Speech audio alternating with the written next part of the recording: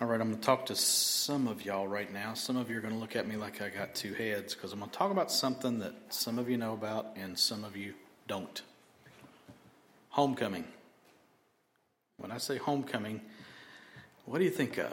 Now, that could be a few different things, but I'm talking about homecoming, high school, okay? Anybody with me? The old homecoming football game, right? And that was always followed by the ominous homecoming dance. Anybody remember that? The ever enthralling homecoming dance.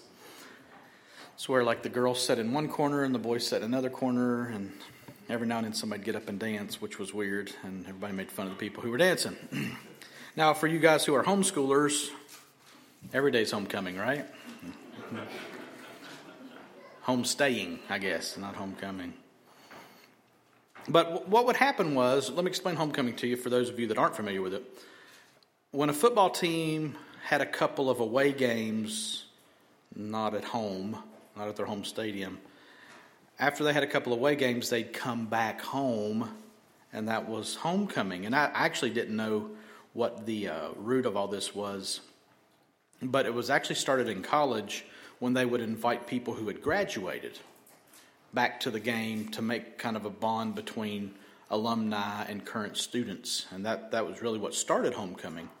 But what I was used to growing up was the football game, and usually there was a parade through town the day of the game, and it was a big festive thing. And of course there was always a homecoming queen, right? The homecoming queen was crowned, and basically, let me explain the homecoming queen thing to you too.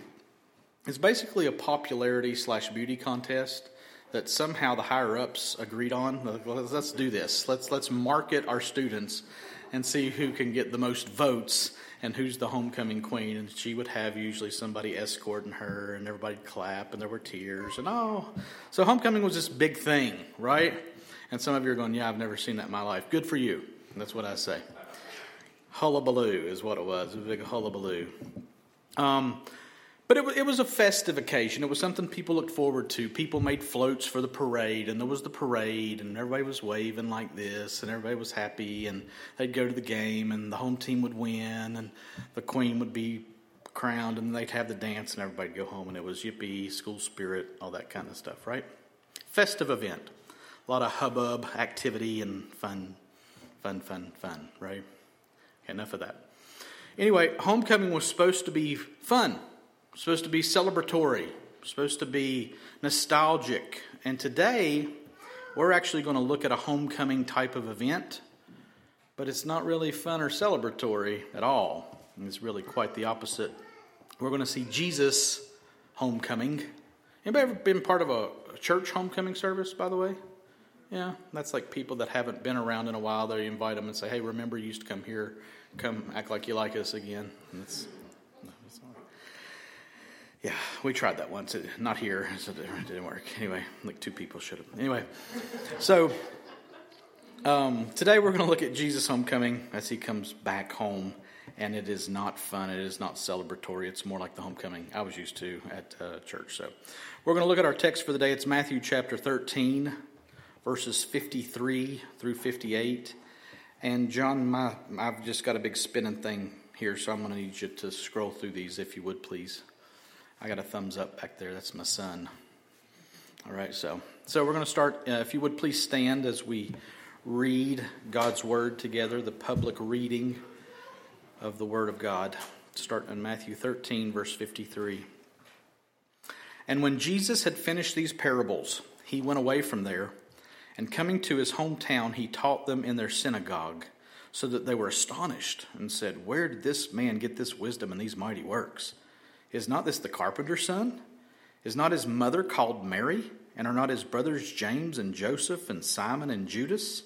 And are not all his sisters with us? Where then did this man get all these things? And they took offense at him. But Jesus said to them, a prophet is not without honor except in his hometown and in his own household. And he did not do many mighty works there because of their unbelief. Let's pray. God, this morning we come and we know that faith is a gift from you.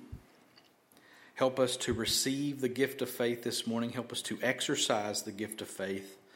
And help us to not be those who disbelieve or who do not believe. Help us to not be trapped in unbelief, but give us wisdom and insight according to your wisdom, according to your insight, by the power of your Spirit. We ask it in Jesus' name.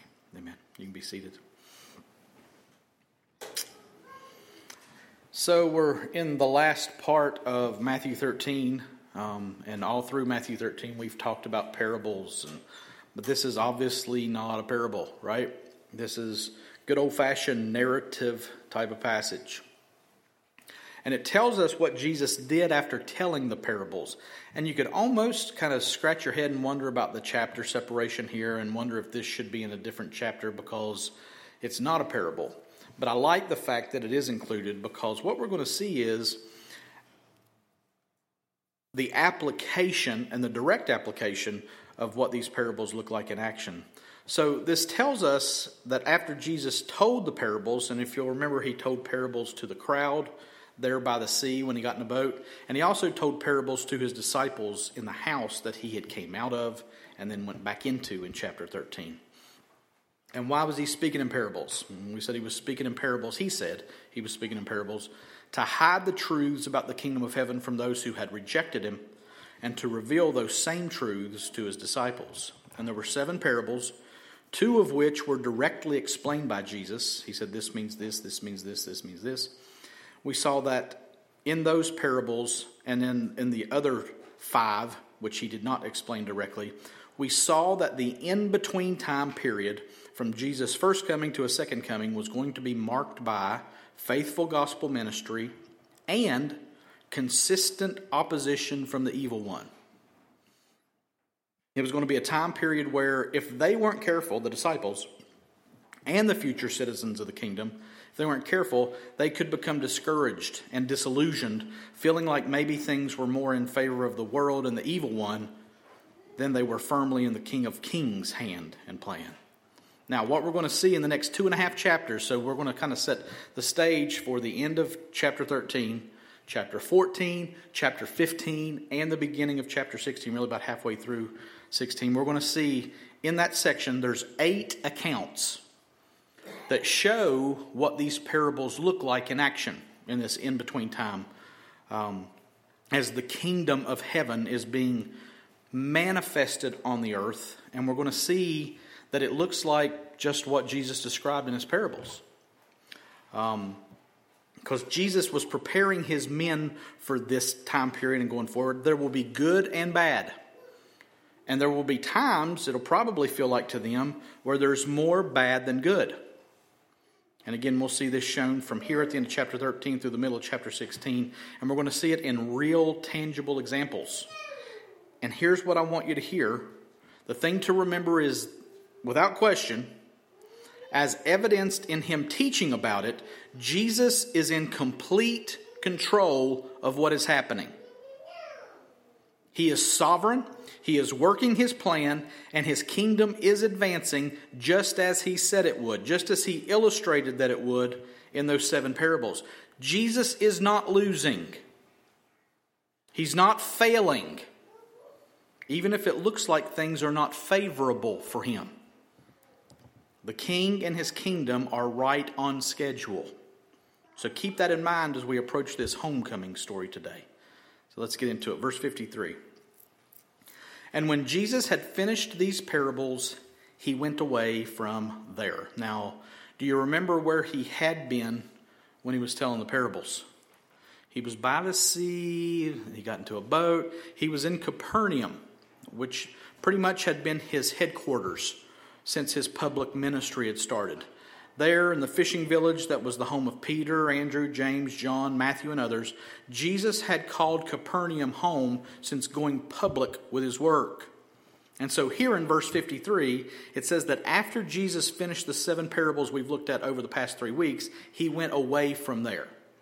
So he's going away from Capernaum. He's going out. He's going somewhere else. He's going basically on a short-term mission trip kind of thing. Leaving his headquarters to go somewhere and to do something particular. And where was he going? Verse 54. And coming to his hometown, he taught them in their synagogue, so that they were astonished and said, where did this man get this wisdom and these mighty works? It says he came to his hometown. Now, where was his hometown? Nazareth. If you remember, when Joseph and Mary left Egypt and returned to Israel after the birth of Christ, Matthew 2, 19 through 23 shows us this. But when Herod died, behold, an angel of the Lord appeared in a dream to Joseph in Egypt, saying, rise, take the child and his mother, and go to the land of Israel, for those who sought the child's life are dead. And he rose and took the child and his mother and went to the land of Israel. But when he heard that Archelaus was reigning over Judea in place of his father Herod, he was afraid to go there. And being warned in a dream, he withdrew to the district of Galilee. And he went and lived in a city called Nazareth, so that what was spoken by the prophets might be fulfilled, that he would be called a Nazarene. So Matthew says back there in Matthew 2 that Jesus and his family settled in Nazareth, and that actually fulfilled prophecy. And it was here in Nazareth, in obscurity and social isolation, that Jesus would grow up. And Jesus would prepare himself for his ministry. And I don't know if you remembered or not, but Nazareth was not really a cultural hotspot. Okay? Yeah, it was very much like Helen, except a little bigger. Okay, a little bigger than Helen. It was Nowhereville. It was... people that were from Nazareth were looked down upon, maybe even despised from people who weren't from there. It's a small place, really. They didn't live near any lakes or rivers. They had one spring that supplied water for the whole town. And if you look, basically Israel based their cultural life between the Sea of Galilee and the Dead Sea and the Jordan River that ran between them. Okay, so Jerusalem was down here, Galilee was up here, and all the action, all the good cultural action was here. Nazareth was over here, and it was not near any water, not near anything. They didn't have any lakes or rivers. They spoke their own peculiar dialect, which was seen as primitive. They had no major cultural attractions, and they were largely seen as immoral and irreligious. I mean, they were bumpkins. Amen, right? Amen. In John 1, 45 to 46, after Jesus calls Philip as his disciple, Philip goes and finds Nathanael. Philip found Nathanael and said to him, we found him of whom Moses and the law and also the prophets wrote, Jesus of Nazareth, the son of Joseph. Nathanael said to him, can anything good come out of Nazareth? Now, so this is the mindset here. Philip said to him, come and see. So did you see Nathanael's question? Can anything good come out of Nazareth? That was the mindset. Nazareth? Can anything good come out of Nazareth? This was the pervasive view of Nazareth for the people who did not live there, and it was the pervasive view of the people who did come from there, who were called Nazarenes. And it's here that Jesus comes to, in Matthew 13:54, his hometown. Homecoming, right? It's homecoming time. And being a full-fledged rabbi, what does Jesus do? He teaches in their synagogue. In that time, traveling guest rabbis were always given a place of priority when they visited. And that was true here when the hometown boy came back to his obscure roots and came to their synagogue to teach. And this Jesus had reached a place of renown and was well known all over the land of Israel and beyond as a miracle worker and a world-class teacher. Remember, they marveled at the authority that he spoke with. So they probably just ate up this time of visitation and teaching, didn't they? I mean, the most famous resident of Nazareth was here and was doing what he did so well there. So it was probably just great and everybody was tickled, right? Well, not exactly. It says that they were astonished. Now listen to what this word means, this word astonished. The word literally means to strike out, to expel by a blow, or to drive out or away. It's a recoiling type of astonishment. Ugh. It's not a happy, happy, joy, joy type of astonishment. And what did they say? Where did this man get this wisdom and these mighty works? And again, this is not, hey, check this guy out, he's awesome. No, it's more like, who does this guy think he is? If he'd have come to Helen, they'd have said, this feller's done got above his raisin. Yeah. This is the mindset. You think you're better than us? Now that you're big and famous, you think you're better than us? Don't you? It's disdain. It's contempt. But why? Well, it could be that they're Nazarenes. I mean, that could be it. But this didn't just come out of left field. A year or so earlier, Jesus had visited Nazareth in his journeys, and this happened. Look at Luke 4:16 through 30. That's a little lengthy, but we're going to read it all because it's important. And he came to Nazareth. Now, again, this is a year prior, where he had been brought up, and as was his custom, he went to the synagogue on the Sabbath day, and he stood up to read. And the scroll of the prophet Isaiah was given to him. He unrolled the scroll and found the place where it was written, "The Spirit of the Lord is upon me, because he's anointed me to proclaim good news to the poor. He has sent me to proclaim liberty to the captives and recovering of sight to the blind, to set at liberty those who are oppressed, to proclaim the year of the Lord's favor." And he rolled up the scroll and gave it back to the attendant and sat down. And the eyes of all in the synagogue were fixed on him. And he began to say to them, "Today this scripture has been fulfilled in your hearing." And all spoke well of him and marveled at the gracious words that were coming from his mouth. And they said, "Is this not Joseph's son?" And he said to them, "Doubtless you will quote to me this proverb, 'Physician, heal yourself. What we have heard you did at Capernaum, do here in your hometown as well." And he said, "Truly I say to you, no prophet is acceptable in his hometown. But in truth I tell you, there were many widows in Israel in the days of Elijah, when the heavens were shut up 3 years and 6 months, and a great famine came over all the land. And Elijah was sent to none of them, but only to Zarephath, in the land of Sidon, to a woman who was a widow. And there were many lepers in Israel in the time of the prophet Elisha, and none of them were cleansed, but only Naaman the Syrian." Now listen to this. "When they heard these things, all in the synagogue were filled with wrath. And they rose up and drove him out of the town, and brought him to the brow of the hill on which their town was built, so they could throw him down the cliff.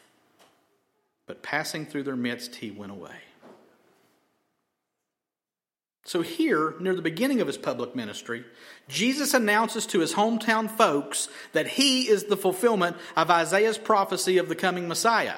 And not only do they dismiss him, they're full of wrath.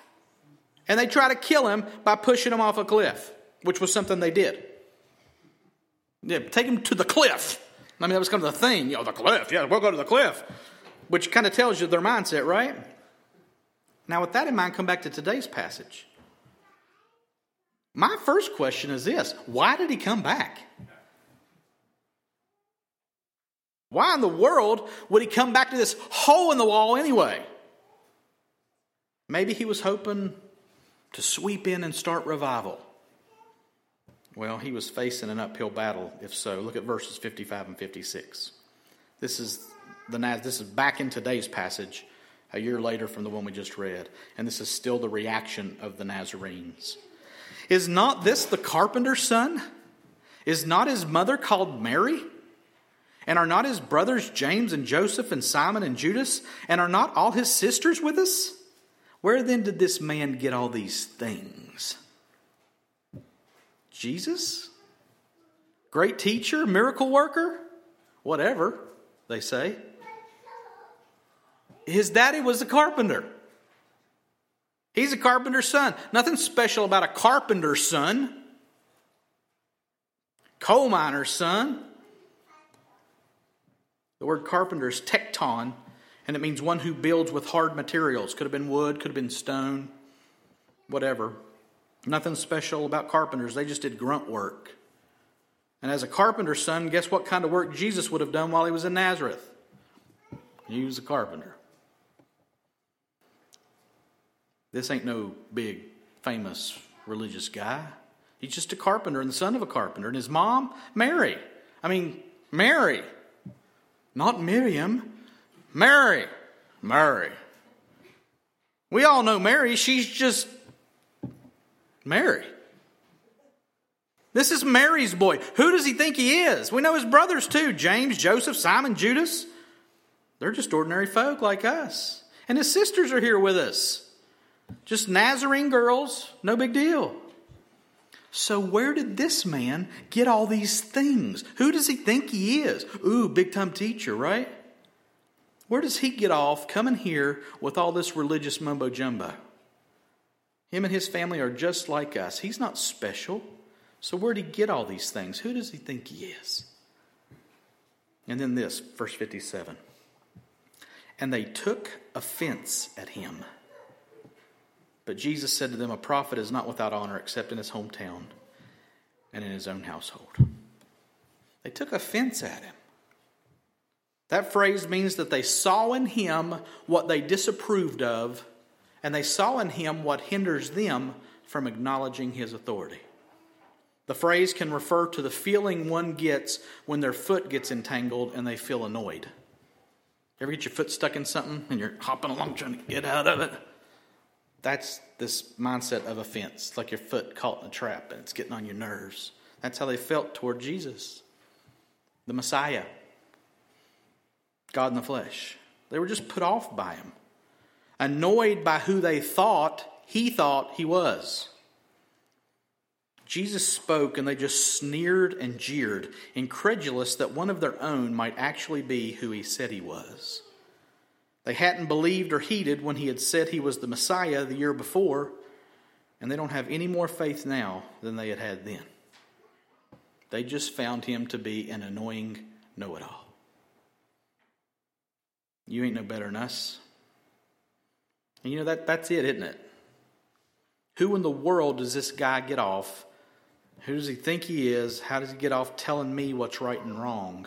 Where in the world does this God get off determining what has to happen for people to be saved? Sound familiar? It's the classic sinful man rebellion toward anything remotely resembling authority, especially God's authority. Listen to me, all of us in our natural depraved state cannot abide the concept of one who actually can condemn or correct. We hate authority in and of ourselves. And to think that there's one God who can determine what's right and wrong for everybody, we hate that deep in our hearts. And that's exactly what we're seeing from these people in Nazareth. Don't tell me you can correct or rebuke me. They took offense at him. His hometown, the folks he grew up with, the folks he played tag with, the folks whose houses he worked on as a carpenter. Don't tell me you know what's going on. You're just like me. Oh no, poor Jesus, right? He must have been crushed. Sad, lips stuck out, tail between his legs, walking out of town. No. Note the next word, but. They took offense at him, but Jesus said to them. Jesus isn't weeping or decrying their outright rejection of him. No, he directly confronts them and says, a prophet is not without honor except in his hometown and in his own household. Now, what's that mean? It was actually a common proverb of that time. It was a thought that nobody from where you were from could have a valid professional opinion.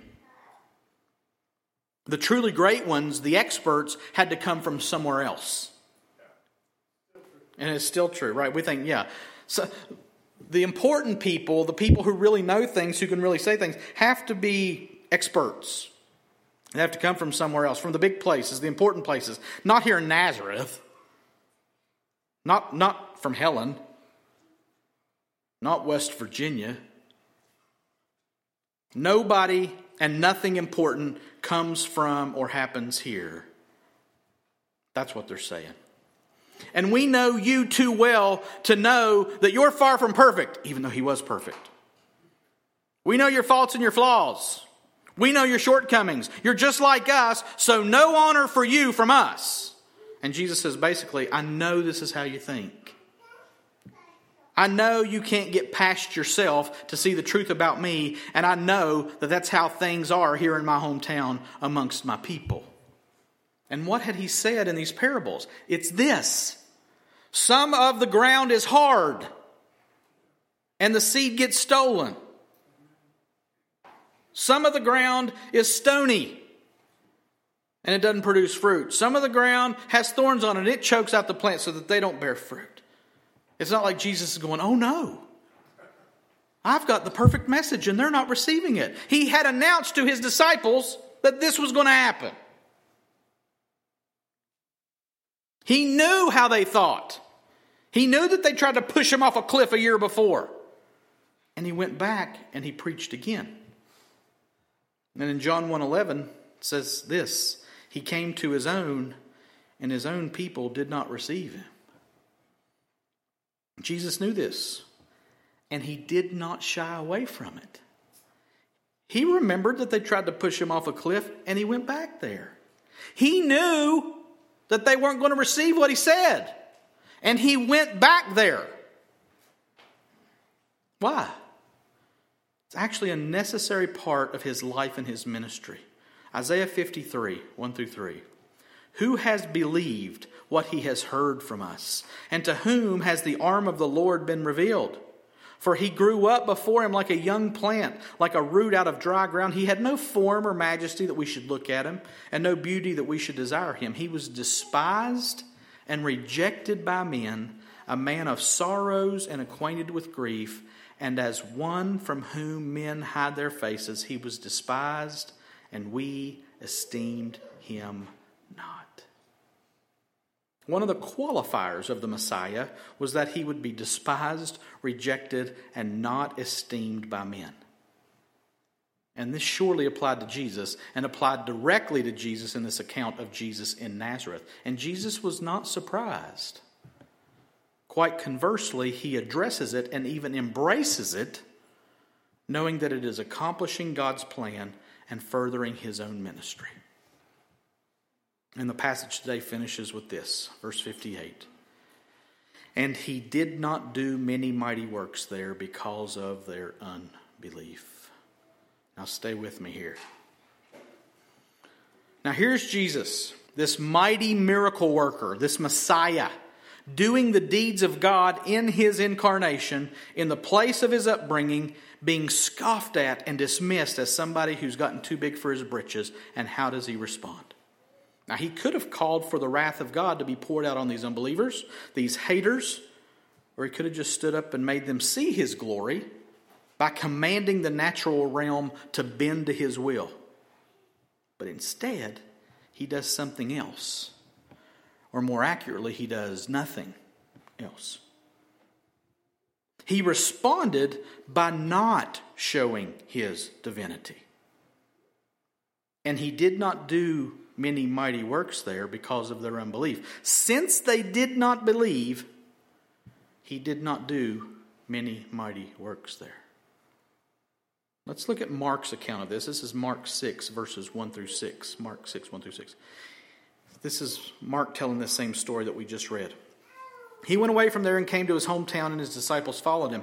And on the Sabbath he began to teach in the synagogue, and many who heard him were astonished, saying, Where did this man get these things? What is the wisdom given to him? How are such mighty works done by his hands? Is not this the carpenter, the son of Mary, and brother of James, and Joseph, and Judas, and Simon? And are not his sisters here with us? And they took offense at him. And Jesus said to them, A prophet is not without honor except in his hometown, and among his relatives, and in his own household. And he could do no mighty work there, except that he laid his hands on a few sick people and healed them. And he marveled because of their unbelief. And he went about among the villages teaching. Now that's a little different wording, right? It says in verse 5 that he could do no mighty works there, except that he laid his hands on a few sick people and healed them. So which is it? Did he do no mighty works, or could he do no mighty works? Stay with me. Was Jesus rendered powerless by these unbelieving Nazarenes? Is God limited by our belief, our faith? That's worth exploring. But let's be clear here. Jesus not doing mighty works among them is judgment. It's not inability. Since they didn't believe, he didn't do many mighty works. Some would say that Jesus couldn't do mighty works there, and that's not the same wording that Mark has actually. He could do no mighty works. It's not that he was powerless. It's not that he was powerless and couldn't do mighty works. To that we say, Pashah. God is not, listen to me, God is not, and therefore Jesus is not limited in himself by our faith or lack of it. Let me say that again. God is not, and therefore Jesus is not, the Holy Spirit is not limited by our faith or our lack of it. In the same way that Jesus wasn't thwarted by the evil one snatching some seeds away or planting his children in Jesus' field, he's also not restrained by whether you or I or anyone else doesn't trust or believe in him perfectly or imperfectly. Let me be clear here. There are consequences to our lack of faith, to our unbelieving, but they affect us, not God. God's plan is going to be accomplished.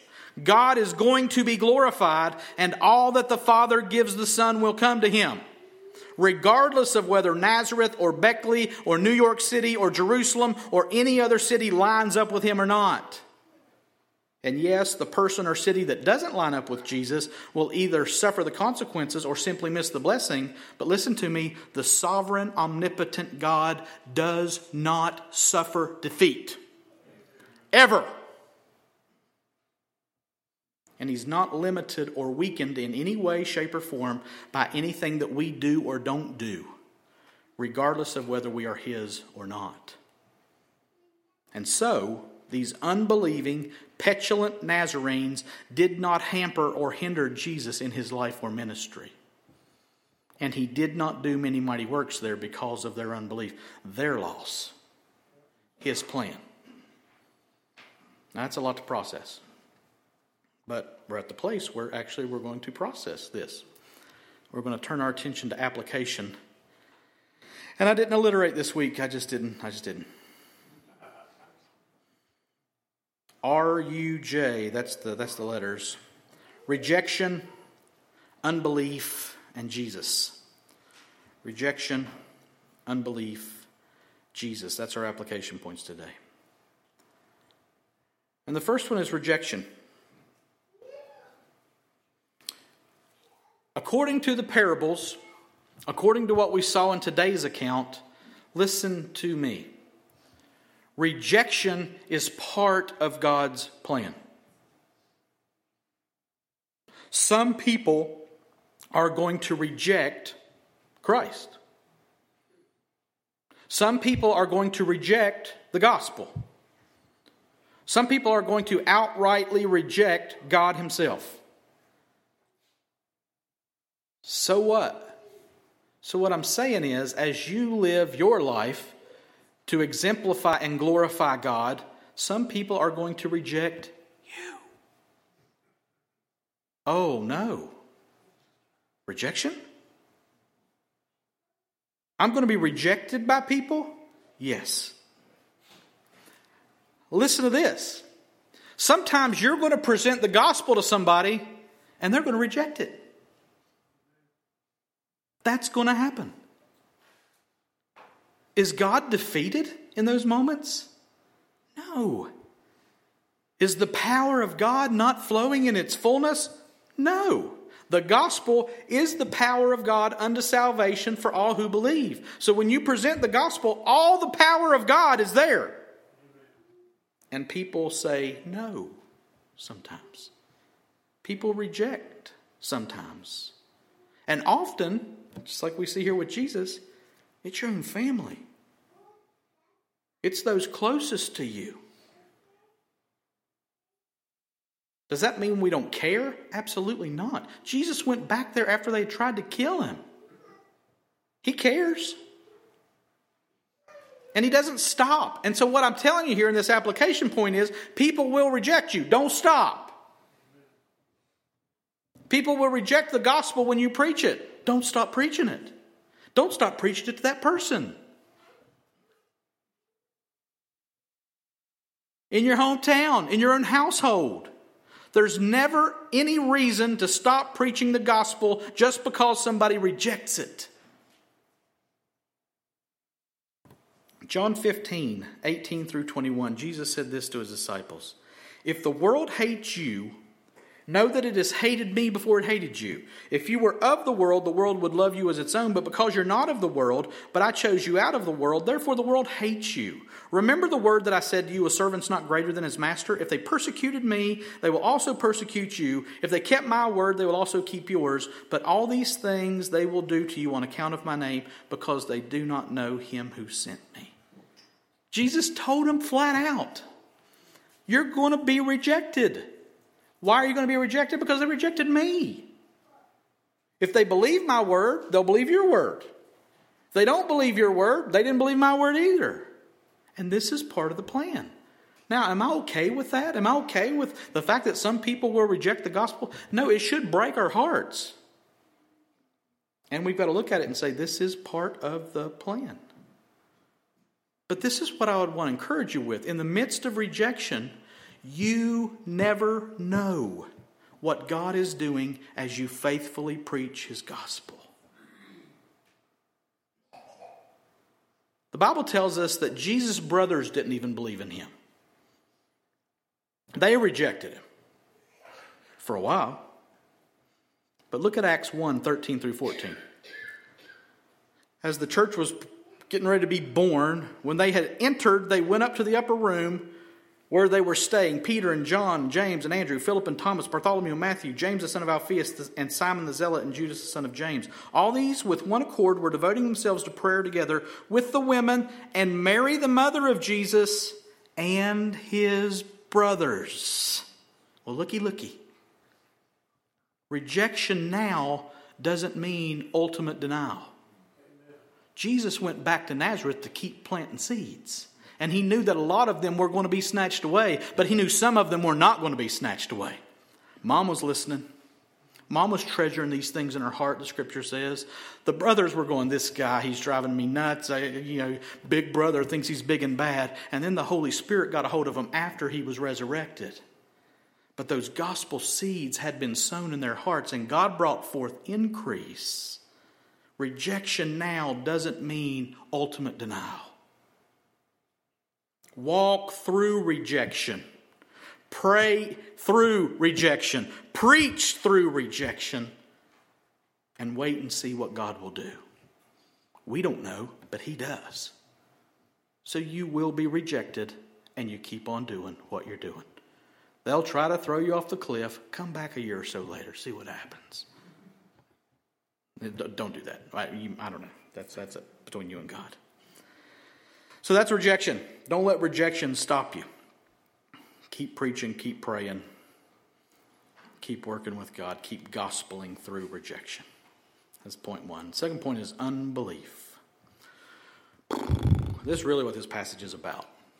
This is really the theme of this passage. It's unbelief. And what we see in the life of the Nazarenes are the consequences of unbelief. Jesus was in their midst. Jesus was preaching. Jesus was speaking. And they were offended by him. They took offense at him. And listen to me.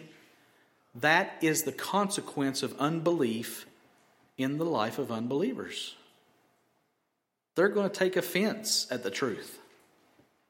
They're going to reject the truth. They're going to oppose the truth. And that unbelief is going to keep them from God. Now, here's my question for us. If you're sitting here this morning and you're a believer, what role does unbelief play in your life? Jesus did not do many mighty works there because of their unbelief. Let me tell you what I'm not about to do. I'm not about to tell you, well, if you'll just believe, God will do what you want him to do. That's not true. But I am going to say this. You better discipline yourself, and we better discipline each other over unbelief, because we will miss the blessings of God if we don't believe him. When consequences come, when things are hard, when the situation doesn't make sense to us, don't stop believing God. Believe him. Believe that Romans 8:28 is still true. Believe that there is therefore now no condemnation for those who are in Christ, because it's still true now. Amen. What if my feelings tell me something different. Oh, don't trust your feelings. They're more fickle than your thoughts are. And unbelief robs you of God's blessing in the midst of your situation. He's working. He is causing all things to work together for your good. And if you don't understand that and you don't believe that, you're going to miss it in the moment. And you're not going to have eyes to see and ears to hear what God is doing, what God is saying in the moment. Don't miss the blessing of the suffering because you don't believe God, because suffering means that God's unhappy with me. It's not true at all. Unbelief robs us of the blessing, of understanding and seeing and living the full blessing of God in our situation. Unbelief robs us of God's blessing and understanding it as believers, and unbelief keeps unbelievers from God. Hebrews 3:12-19. This is a stern warning. Take care, brothers, lest there be in any of you an evil, unbelieving heart, leading you to fall away from the living God. But exhort one another every day, as long as it is called today, that none of you may be hardened by the deceitfulness of sin. For we have come to share in Christ, if indeed we hold our original confidence firm to the end. Perseverance is a sign of salvation, by the way. As it is said, today if you hear his voice, do not harden your hearts as in the rebellion. For who were those who heard and yet rebelled? Was it not all those who left Egypt led by Moses? And with whom was he provoked for 40 years? Was it not with those who sinned, whose bodies fell in the wilderness? And to whom did he swear that they would not enter his rest, but to those who were disobedient? So we see that they were unable to enter because of unbelief. Now, put this passage in the context of the Exodus. You reckon they saw God do anything neat during that 40-year period? You reckon there were hard times? Questionable times? Yeah. And through it all, some people did not believe. And they missed the blessing of God. They fell away. And Romans 9, Romans 10 tells us they were never really believers. 1 John tells us the same thing. They went out from us because they were never really of us. And so here the writer of Hebrews says to those who are reading his epistle, take care, lest your heart be shown to be an unbelieving heart. Take care lest you be one who falls away because of unbelief. And so what's the application for us? He tells us, exhort one another every day, as long as it's called today, now, that none of you may be hardened by the deceitfulness of sin. Sin leads us to unbelief, and unbelief leads us to sin, and that becomes a cycle that just perpetuates itself over and over and over and over and over again. I sin, so I don't believe. I don't believe, so I sin. Exhort one another. If you see sin in my life, exhort me.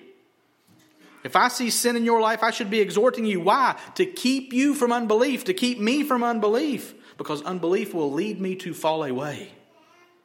And falling away shows that I was never really Christ's.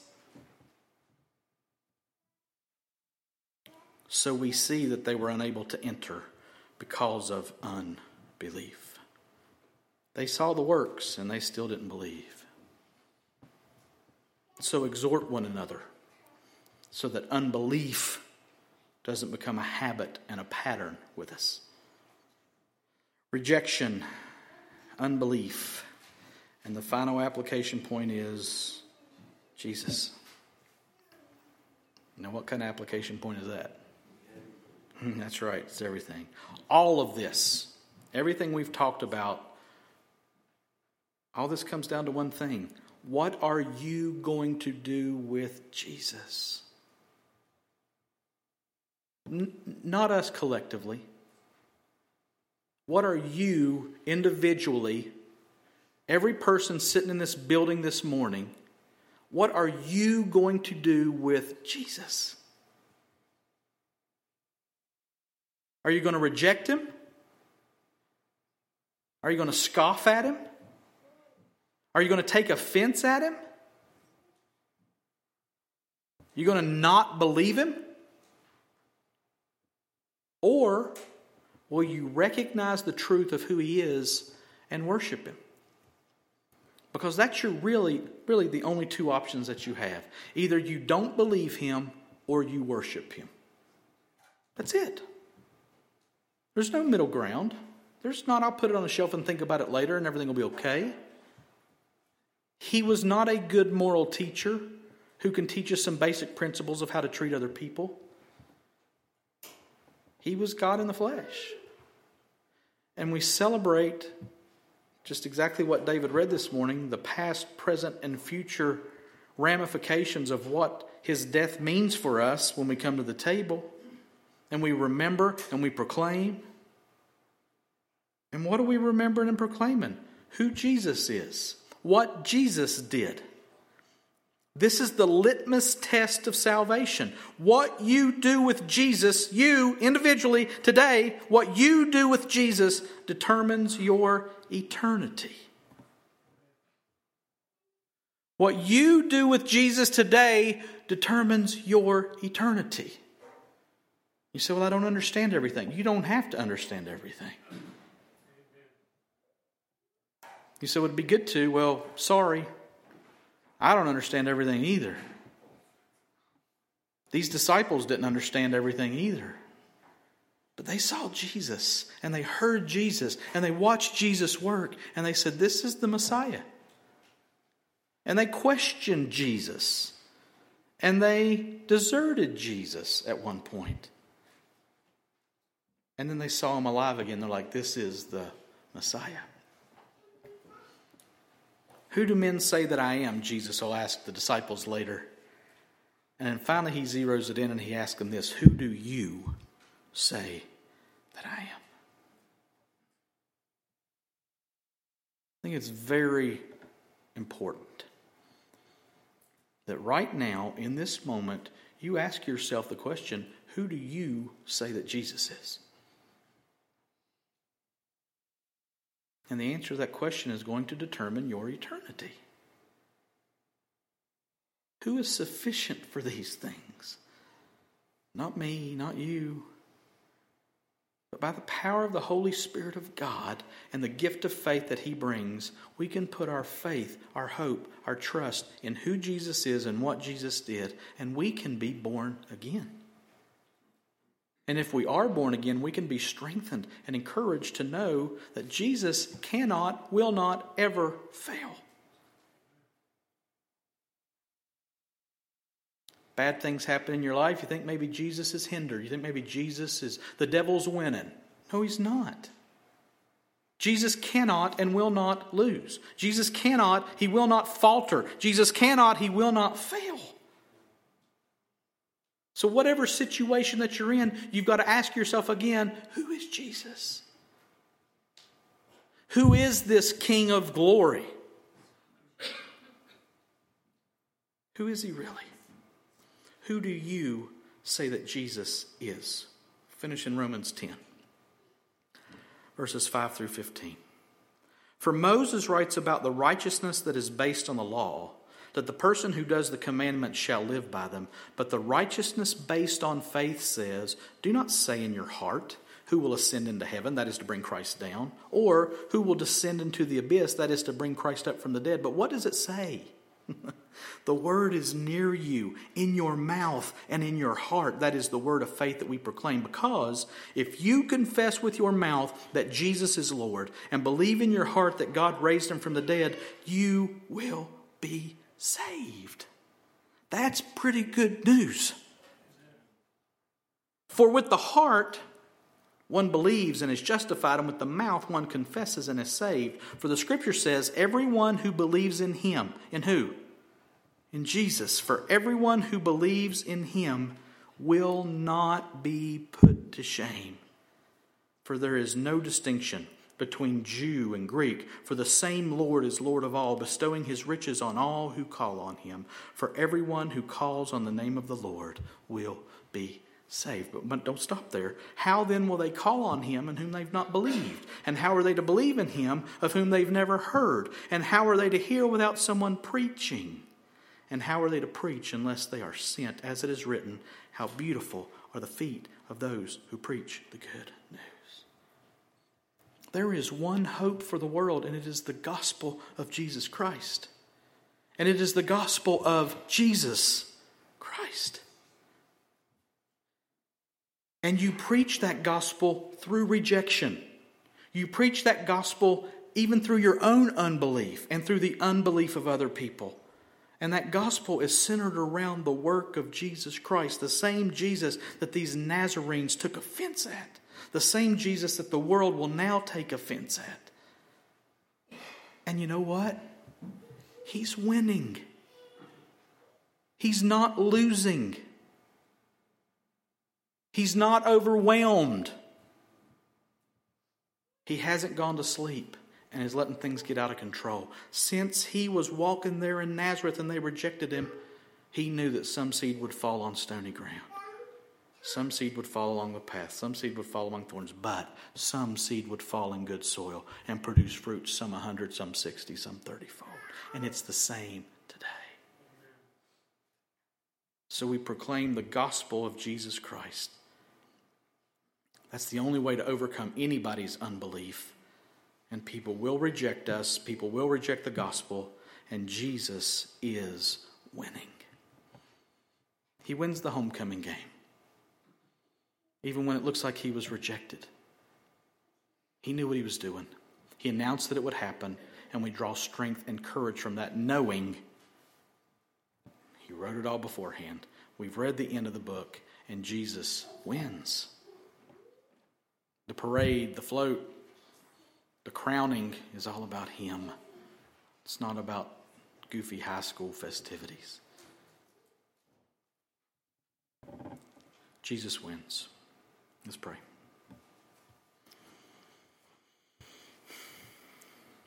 God, we say with the man in Scripture, we believe, but help our unbelief. I do doubt, I do wonder, I do gravitate toward anxiety and fear and depression and sadness and hopelessness.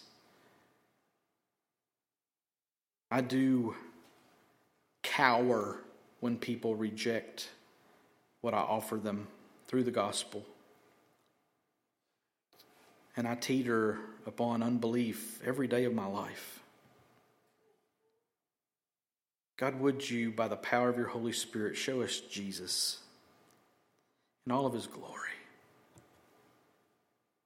in all of his splendor, so that when we doubt, when we're rejected, when we disbelieve, that our faith would be in who he is and what he's done, and that you would be glorified in our lives as a result of it.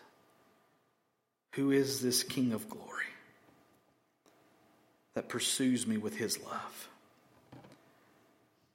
and haunts me with each hearing of his softly spoken word? My conscience a reminder of forgiveness that I need. Who is this King of glory who offers it to me? His name is Jesus, the Lord Almighty, the King of my heart, the King of glory. Father, we would see Jesus. Show him to us in all of his splendor and majesty. We ask it in his name. Amen. We'll just stand and receive a benediction. Now, may the God of peace, who brought again from the dead our Lord Jesus, the great shepherd of the sheep, by the blood of the eternal covenant, equip you with everything good, that you may do his will, working in us that which is pleasing in his sight, through Jesus Christ, to whom be glory forever and ever. And all God's people said, amen.